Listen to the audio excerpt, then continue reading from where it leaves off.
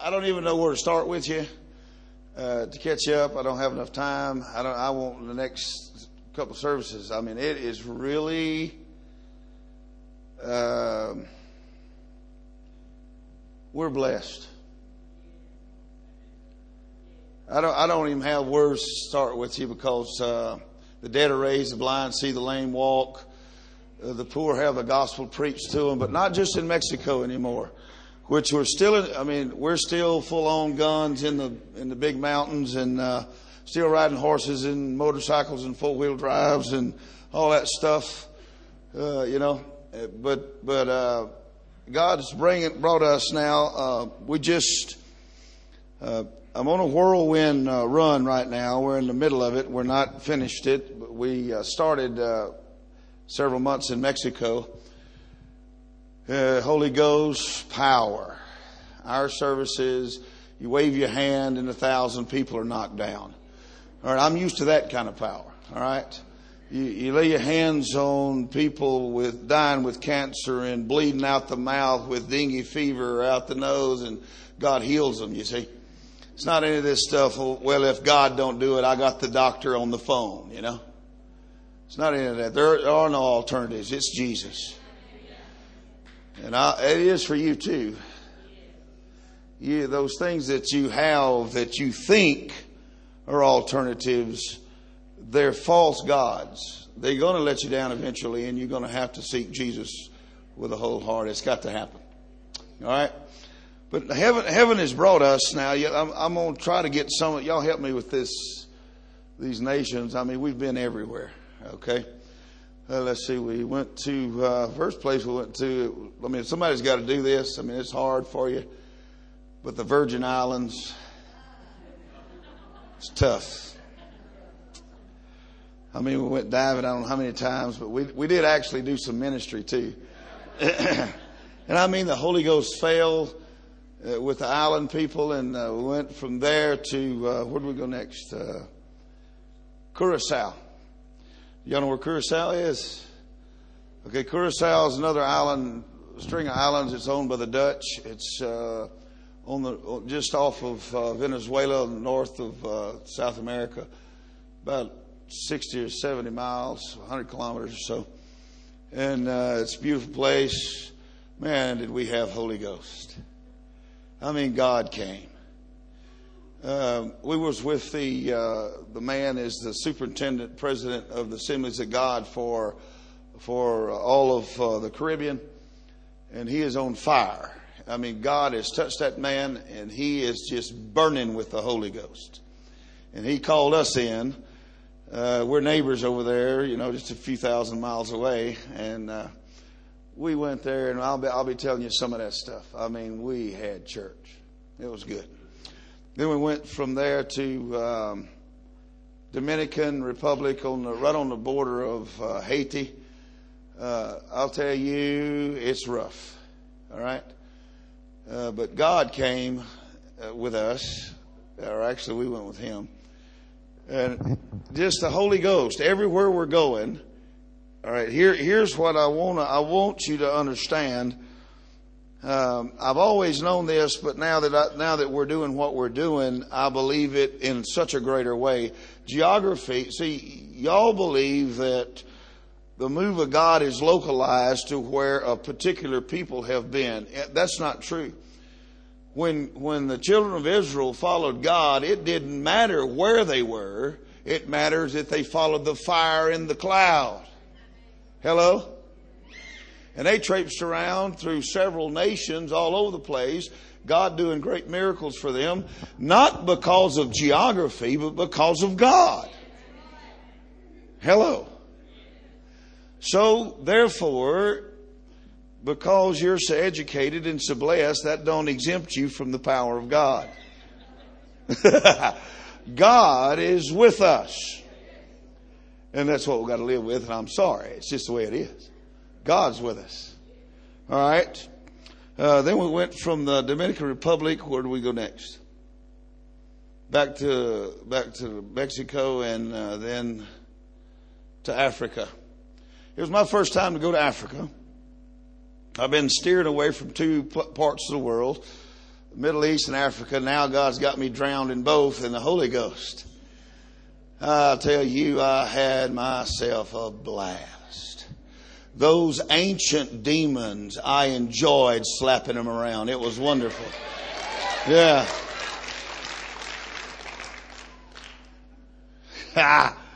You know, I get around people and they say to me, "Did y'all take all them shots and everything?" No, we didn't. We do know that we were supposed to. Our government told us that we needed to for going there, but we never did get around to it. But God got around to protecting us from it, so we're all right. Okay? See? Hello? Don't think them devils have more power than my God, so just don't even go there. I'll show you Rowdy if you want to see it. Holy Ghost Rowdy. All right. But listen, while we were there, I got to see, because 4 out of 10 people in the 3 nations we were in had AIDS. All right. The rest of them had tuberculosis and malaria and everything else. I mean, there was devils of any level and any proportion you want them, they was there. And the Holy Ghost just overran them all. You hear me? I said, do you hear me? All right. That's very important that you're listening. And there's a lot of things we've been doing and then we're here with you all right now. We left straight from there and I was with my wife at our office in South Texas for a little bit less than 2 weeks. And then we just come right down here and, we're going to be here for a few days, and then we're going out into I don't know what y'all call it, Pacific Islands. I don't know what you call it. We're going to Fiji and Solomon, Tonga, and what else? Vanuatu, yeah. And we got quite a bit of jumping around we're going to be doing out there for the rest of the month. And Holy Ghost is going to be with us, and we're going to see miracles. All right? So that's what's going to happen. And I'm pretty happy about that.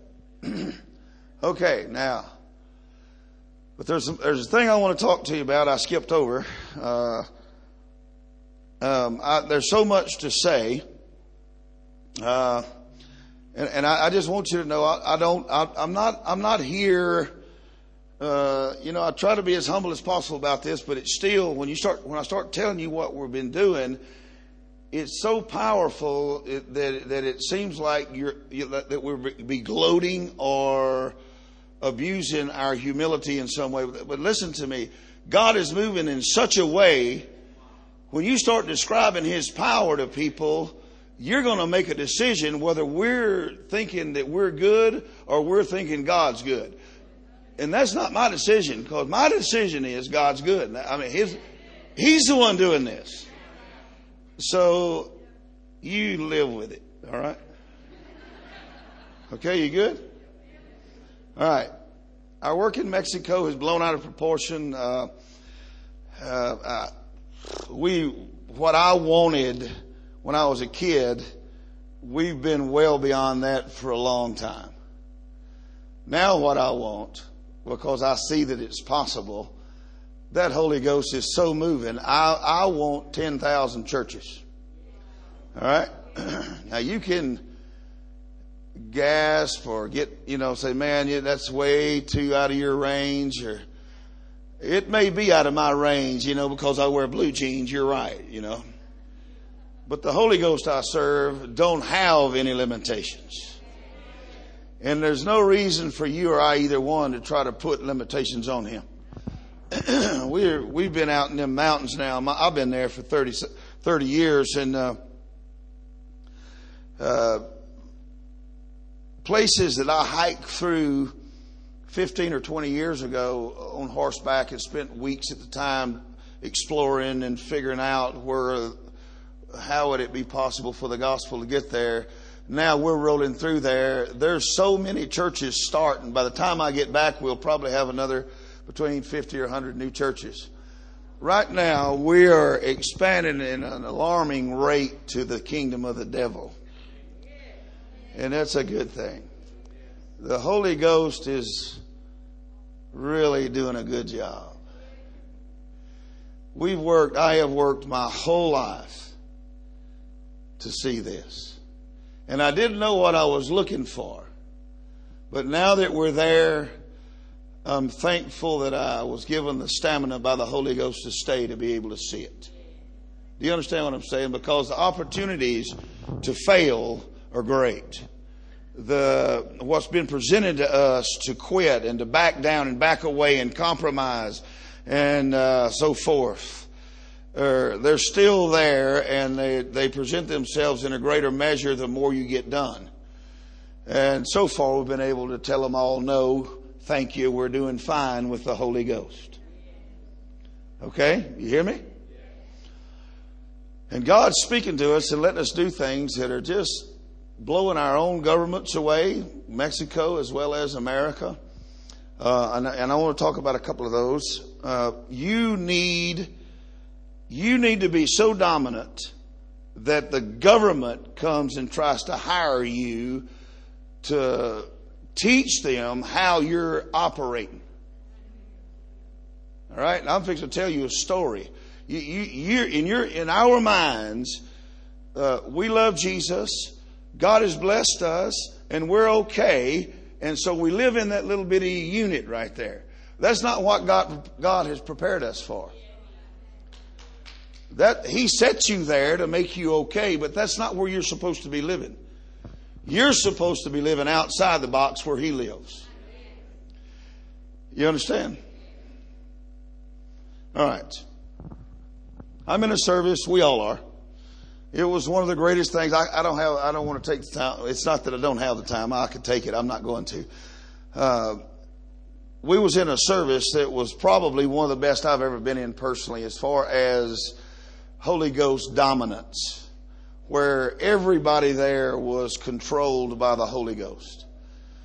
People that didn't want to be, unbelievers, everybody. It didn't matter. If you was a human taking up space and breathing air, you was dominated. All right. Now, you don't get in those kind of services every day of your life. And when you're in them, you should enjoy them. And we was in them, and we was blessed. And look at here. There was this. I'm in the middle of mayhem. There were hundreds of men around me, and women were over there. And we were stacked up in stacks. And really, all of this order you have was completely lost. I mean, it was just amazing. God was in the air singing, which we don't get that very often. As a matter of fact, I don't know if we've had it more than once or twice. But there were tunes in the air. God was doing music. The musicians, I thought that they had started without us, without everybody's supposed to get told what to do, and God started singing. He was happy with what we was doing, and so I went around looking to see which one of the musicians, which band it was. I was fixing to rebuke, and it wasn't any of them playing. It was the Holy Ghost. And you don't get that every day of your life, but when you do, I'm telling you, you need to enjoy it. Just because God wanted to be there with us, and He comes down and His power is present, and He's moving, and it's awesome. All right, and all these people you get to pray for that with these incurable diseases, and they're going to be healed. I mean, God's there. I mean, if He's in the air, He's in the air. All right, around us with notes. God is. He's going to take these diseases out. It's easy, isn't it? All right. Now, I'm standing there holding on to a bamboo rafter, and I look out there at the back of this melee of things happening. People prophesying, they're seeing Jesus. People are in trances. People are squirming on the floor. People are shaking. I mean, everything that you can imagine emotionally. It's going on from one end of the scene to the other. It's happening all at once. And by hundreds it is. All right? But listen to this. I look out there on the other end, and there's a man looking at me. Nothing's happening to him except one thing. He does not have a face. his skin, let's see here. Do y'all remember? I think it was his whole thing, wasn't it? All the way down his jaw, all the way was completely eaten off of him by cancer that had come out of his body and got on his skin and eat his face off. Now, I don't know if you've ever seen that sort of a horror before, but here I am in the middle of the best time in the Holy Ghost in my life, and I look out there, and it's one of the most horrible things I've ever seen. But listen to me. See, the way we do church, okay, modern intellectual people, when God starts moving, we don't want any demon to interrupt it. But the thing is, God's movement brings devils. And if it don't, it's not God. It's a party that you're having. Hello? You should invite God to your party, actually, so the devil would come too. Otherwise, how are you going to defeat him? What's it for? What's the power of God for? Just so you can feel good? Oh, get a life, my goodness. That's one of the minor things of the reason for the presence of heaven. It is legitimate, but it's minor. But seeing that man standing out there with no face, now we're talking business. So what do? You got a man standing out there. I'm drunk in the Holy Ghost. If I let go of that pole, I'm going to be absorbed like in quicksand down. I'll be on the bottom of all them men that are there. They're all around me this deep. So I can't let go of the pole. I'm hanging on. So what do? You tell him, Bangase Paka, come here. And he can't hear me because of the noise. So then he comes up there. We got some of the elders together. Most of them we had to pick up off the floor. They were praying the wrong way. That's how drunk we were.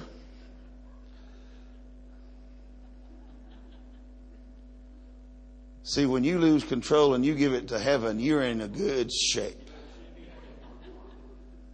You look funny, but you're in good shape. So what do whenever you have a man who cancer has eaten completely up? His insides are destroyed. Now his outer shell is destroyed. What do with him? You know, I know you say, in Jesus' name be healed. I mean, I got all that. You think I don't know that? I know that. You take him to you and you hold him. All right. What's on me can heal anything. Do you understand that? The way I feel, the anointing of God on me, the presence of heaven that I'm experiencing, there is no power the demons have that can resist that. You hear me? All right. But what about the pus and the slop, the residue of the devil is going to get on my shirt? Well, let me tell you what my mama always taught me. Is it all right? It'll wash out, son. Don't worry about it. It's true. My wife's standing over there looking at me. I got this guy laying on me with no face. Stuff is running all over me, and I just look at her. She said, don't worry about it. We'll get you a new shirt. It don't make any difference. See, the thing is, the compassion, the anointing, the stability, the discipline of the Holy Ghost, those are the things it takes to heal people. Do you understand? You're not going to get it done normal church atmosphere. It's going to take the Holy Ghost atmosphere. It's going to take God electrifying things so that anybody that walks through these doors or anywhere, it doesn't matter if you're here or not. Okay? It matters that God's with you. All right? Follow me? We laid our hands on that man. He wasn't even saved. He never did start shaking. He never did anything. He was hurting too bad. There was too much pain racking his body. Too much cancer was on him. He could barely move when we got our hands on him. He got born again. That's the most important thing, is born again. He can die with his cancer as long as he's born again. You hear me? But he can't die with his cancer if he's not born again. So we got to fix the cancer till he gets born again. This is no joke. That was an awful. You're not used to it. He was filleted by the devil. Y'all understand filleted? Y'all probably say it different. Filleted. Filleted. You're probably going to have to translate some more for me. Filleted. All right. It's the same word, though. Come on with that. Filleted. Remind me that's what that is now. Filleted. In Spanish, it's easier. Filete.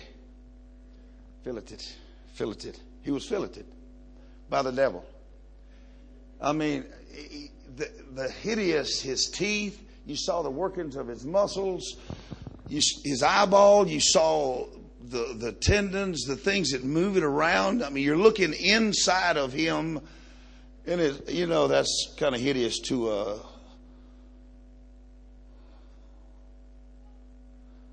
modern human that goes to church and enjoys the good perfume.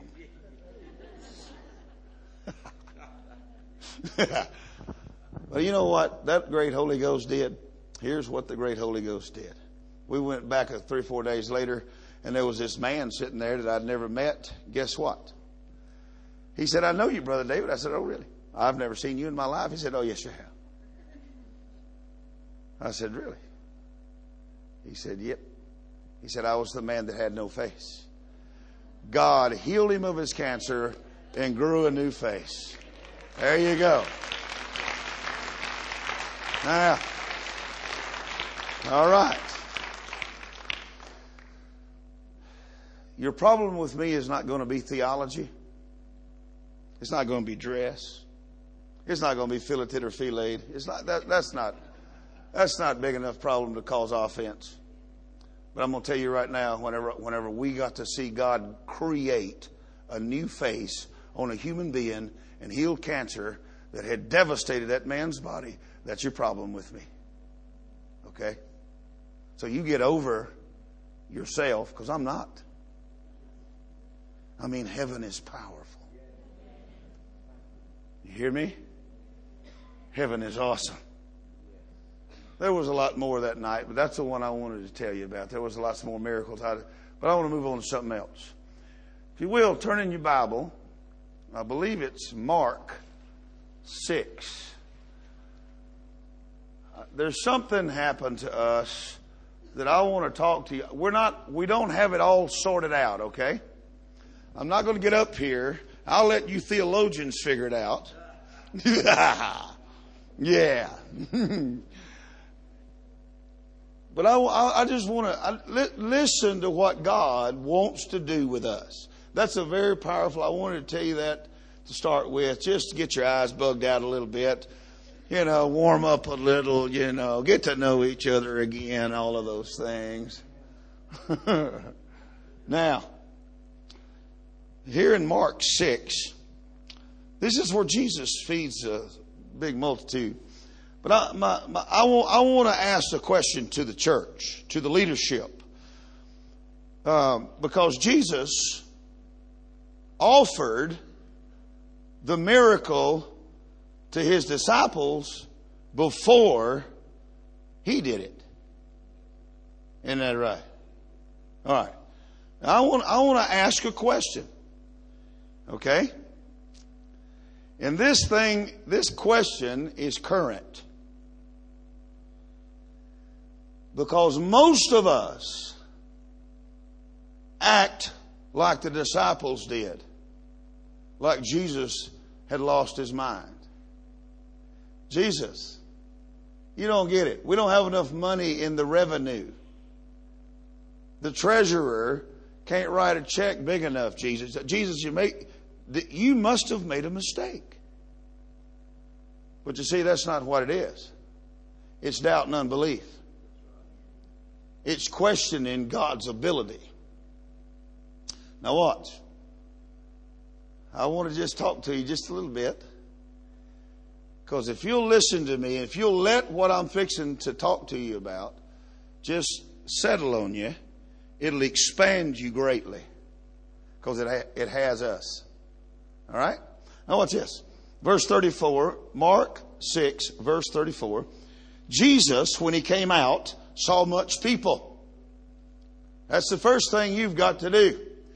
You've got to get yourself out of yourself and your limited space that you live in, your blessed area or bubble of sphere of life, and look beyond to the crowds. That's the first thing we've got to do. Very first thing Jesus did when he walked out, I don't know where he came from. You theologians have to sort all that out. I just read what I read and we go from there. Now it says, when Jesus came out, he looked around and he saw lots of people. Now what I want you to do, I want you to look with Jesus' eyes. I want you to see the people. I want you to see the needs of the people. I want you to understand that you are blessed, that you are fortunate, that you are a people group that God has touched. It don't make you special. It makes you blessed. It don't make you sectarian or independent. It makes you blessed.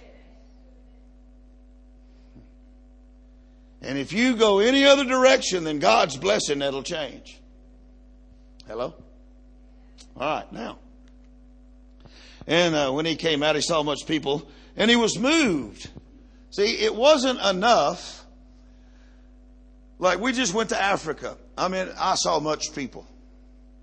I saw more needs than I can in 100 lifetimes fix. I'm telling you, wow. But you know what my response was to it? We're in. I looked around to these men that were with me on our team. I said, I know how much our finances are. I see the people and it way overrides us. We don't have enough. We don't have this. We don't have that. But that's not what we've been asked to do. We've been asked to see the people and have compassion. That's what Jesus did. There's nowhere where he looked to his resources before he looked at the people.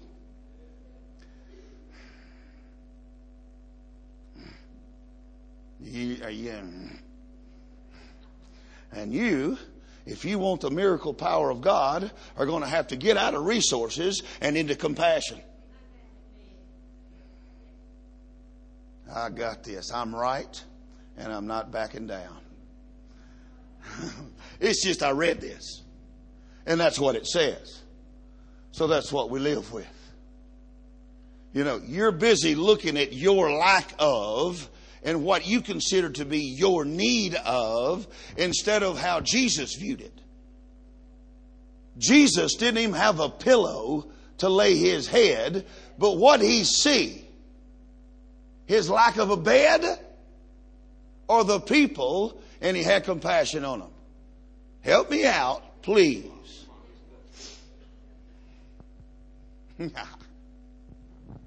Now then, because they were sheep, not having a shepherd, and he began to teach them many things. See, he didn't try to heap to himself, build him a ministry, a kingdom. That's not what he tried to do.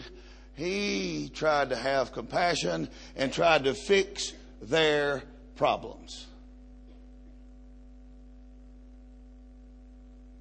All right? Now here Jesus is walking down the right road, doing the right things, and then he notices something. And when the day was now far spent, verse 35, his disciples came to him and said, look at this. Look, here we go. What are they looking at? Their surroundings. What's the first thing they told Jesus? This place is desert. There's no McDonald's here. Man, there's no fresh water here. Oh, Jesus. I mean, you need to get a grip. I know we know you're the Messiah and everything, but you evidently forgot how to be in touch with humanity here. You need to use wisdom, Master. I love this. Oh, I can't. I'll tell you. Man, this is awesome. Now watch. This is a desert place. It's like, Jesus didn't know that. I mean, he's the Son of God, and he's out there, and he don't realize he's in a desert. Okay. Do you see how it seems funny now? But we do exactly the same thing with him every day nearly. And I'm going to tell you, I'm not telling you that we're over that, but I'm telling you that we got the victory on it in a couple of places. All right? All right, now let's go. He says, and look at here. It's evening time. We don't even have time to go out here, shoot a deer, cut it up, and make some deer stew here, Jesus. I mean, it's late in the day. And Jesus standing there just looking at them, still hadn't said a word. And then here we go. Watch. Peter and them guys, would you please get rid of these folks? Because, I got a lunch over here and I'm hungry and I've been waiting on you all day. And I want to slip over here behind a rock and eat it. You know how selfish we are. That's how we think. Us four and no more. I know that's how you think. Because I do. I think that way about my family and so forth, right? All right, and it says, send them away that they may go into the country round about, into the villages, and buy themselves bread, for there's nothing to eat. All right. What did Jesus tell them? Somebody help me out. Read the next verse. What did he say? What did Jesus say, do? All right. Now, here's my question. What would have happened if their response to Jesus when he said, you give them something to eat, instead of saying, Jesus, my God, man, we got a sack of money over here, but it's going to take more than we got to get the job done you're asking us to do here. I mean, we understand that you like to take care of people and you're benevolent and everything else, but I mean, come on, you got to understand the mass that's here. I mean, come on. See, it's like Jesus can't think logically because he's walking in the spirit realm. But the very first thing the Bible says is, he saw the multitude. So it stands to reason that he understands that they need something to eat. And that they need to be taken care of. Hello. Isn't that right? Our thinking is wrong. It's premature. It's selfish. And it has to be corrected. The question is this. When Jesus said, you give them to eat, what if Peter would have said, all right, but all I got's this, but I'm going to have faith and I'm going to trust you and I'm going to just see what you can do. I'm going to see just how good you really are. In Jesus' name, bless this little bit we got. You folks come start eating. Let's see how far this will go. What would have happened if those disciples, instead of looking at the not, or the what not, looked at it like, okay, Jesus, we'll do it. And took the morsel they had and looked at him and said, it's your will, we'll do it. What would have happened? Do you have any idea? They would have got the same results that Jesus got. But instead of it being one, it would have been several men's faith activated and job well done. Hello? All right. Now I want to talk about that a little bit. And I want to scare the ever-living fire out of you, son. I want you bug-eyed. I want you going home and looking at each other and saying, did you hear what I heard? That's what I want you to do. Okay, is that all right? Because here's what happened. What was that day that hurricane hit over there? August the 29th last year. Do y'all remember when that Katrina hit the United States? I know you heard about it. That's all it was. I mean, man, it was devastating. The place it zeroed in on, just east of New Orleans. I'm from the state of Louisiana originally, okay? And so I've got friends, kinfolk, and everything else down there. All right, now you ready for this? All right, we were on a bike ride, right? Isn't that right? Up in Montana. Bike ride, you don't understand what that means, so I'll just tell you. What we do is, you know, we only have 600 churches and only raise 400 people from dead, so we got lots of spare time.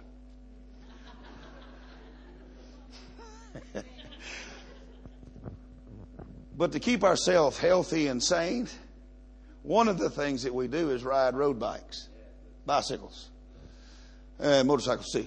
But this time we was pedaling in the Great Rocky Mountains of the United States, right up on the Canadian border. All right, now we trained up while we're working in Mexico and traveling around. We train up and get all this mileage and get to where we can do what's called a tour, like they're doing a Tour de France right now. It's what is it? How many miles is that thing? Lots. How many? 1,500 or 1,700 miles, something like that. And usually what we do is we do a 1,000-mile tour over 14 days.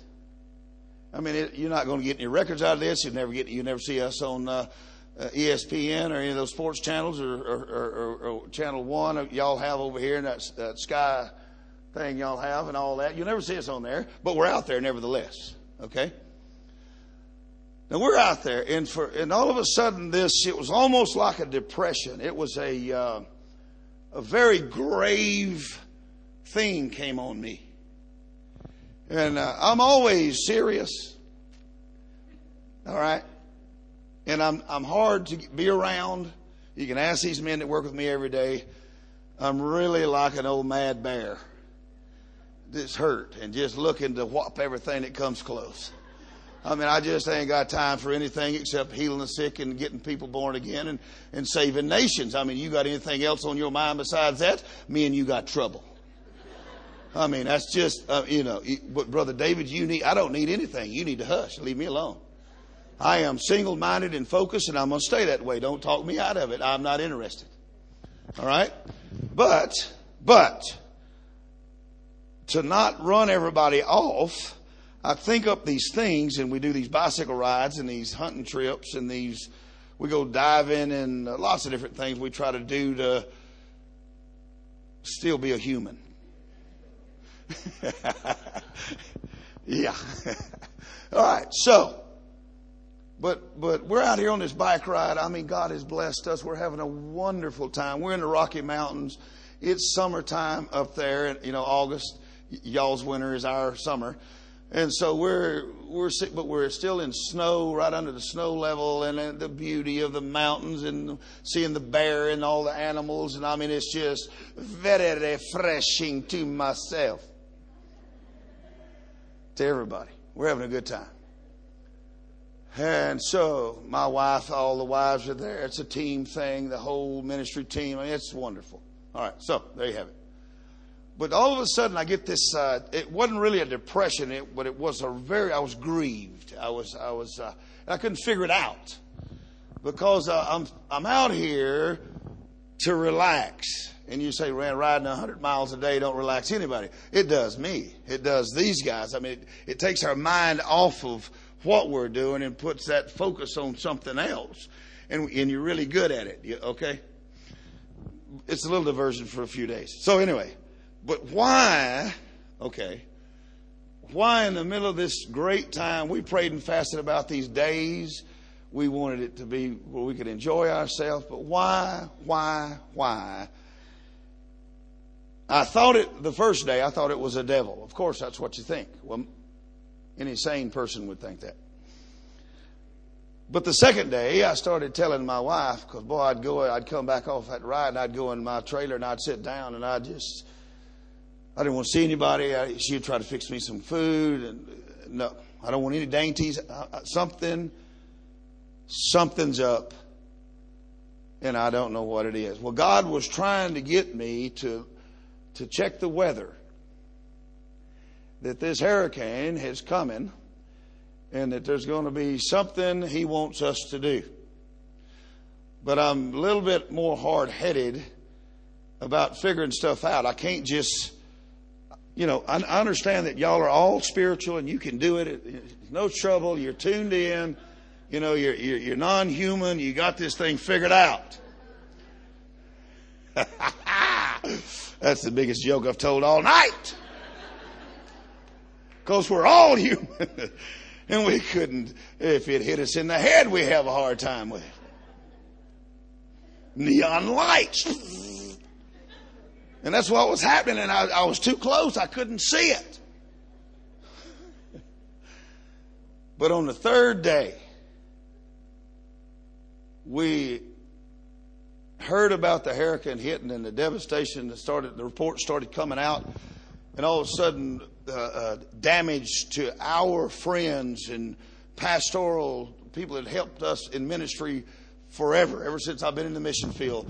Some of these pastors their churches have supported us and been with us and blessed us. And all of a sudden, I started calling them, can't get through to them. And I got all the men together and the women and everybody. We're doing a bike ride. We're on a vacation. We're having a good time. And I told them, I think God wants us to go and do something. All right. Jesus said, you feed them. All right. The tally of the devastation, I couldn't sit here and I'm going to try to give you some results, but golly,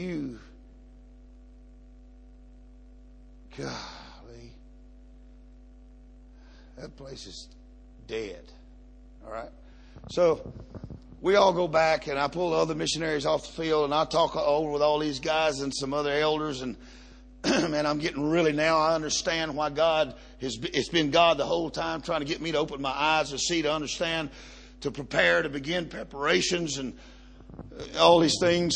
But I can't see it. All I can see is nothing. I'm too close to it. All right. And so I get these people together. I get the wives. We're all sitting in one. I get the whole ministry team out of Mexico. All right. And I tell them, I think it's God to go and try to find these people and save them. And everybody goes, well, how? And I go, and just like you, it would be if I took any one of you to Sri Lanka and dropped you off and said, all right, fix this tsunami. Okay? It's the same thing. There's no possible way for your mind to wrap around me telling you to do that. Hello?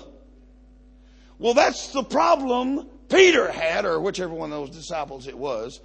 We'll call it Peter because he's the one that was the most aggressive.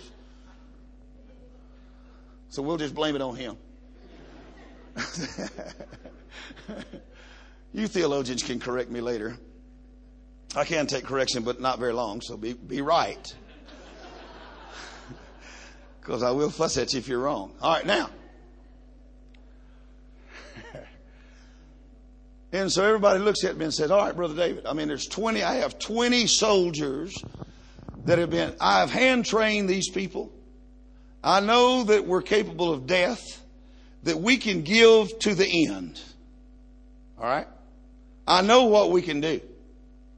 But the problem that's been created is way bigger than any 20 families. It's way bigger than any 20,000 families. Do you hear me? It's way bigger than 200,000 families. We still haven't seen the devastation.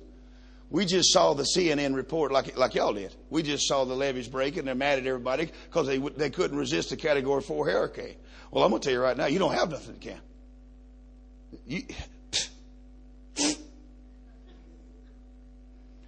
So, what if I'm standing there and I'm looking at my people, and I know these guys. I work with these people every day of my life. I know most of them shortcomings. I know their wives' fears and dreads. I know the kids. And I tell them, what's what I told them? I said, I think it's God. What do you say? And they said, all right, it's fine. I said, all right, I want to organize this. I said, there's 5 pastors that I cannot get a hold of. I can't get them on the phones. I can't everything, and I got lots of contacts, and I got people. I can move stuff if I need to. I cannot find these people. I said, we're going to find them. We're going to save them, and we're going to take care of their churches, and all.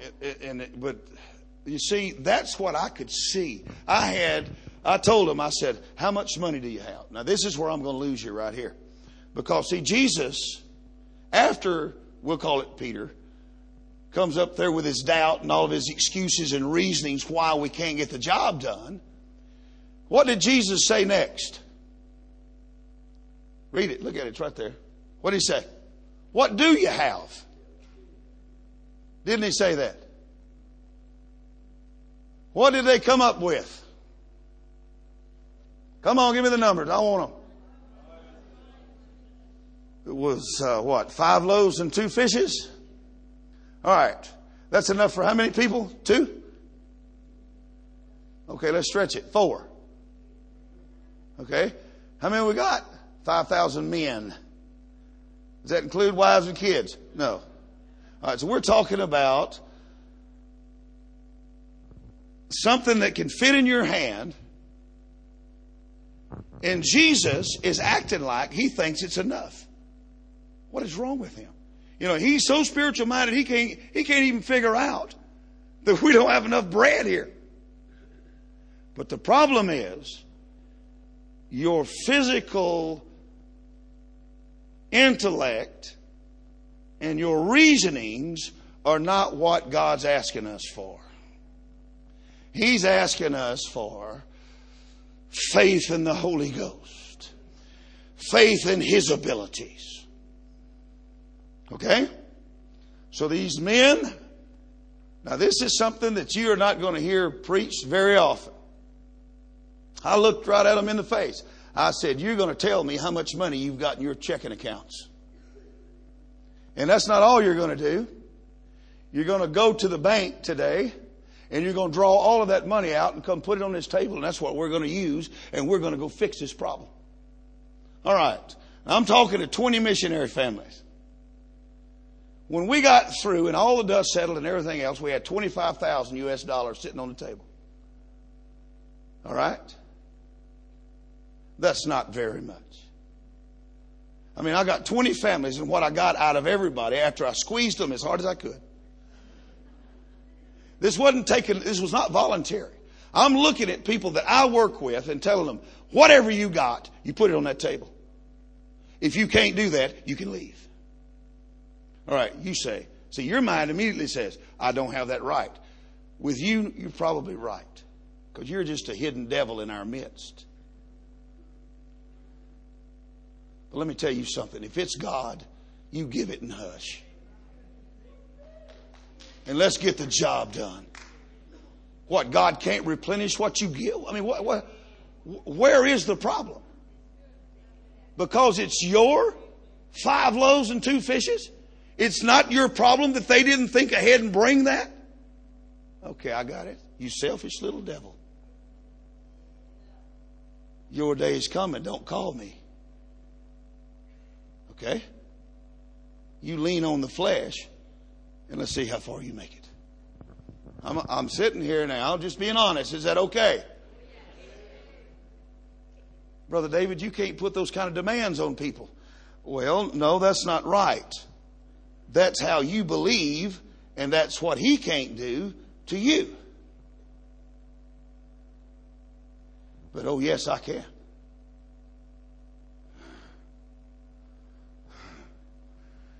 I took that money. $25,000. I mean, that's a lot of money if you all of a sudden somebody just walked up and handed it to you and said, enjoy yourself at the pool hall. I mean, that's a lot of games, buddy. You'll be there for a year or two, you know.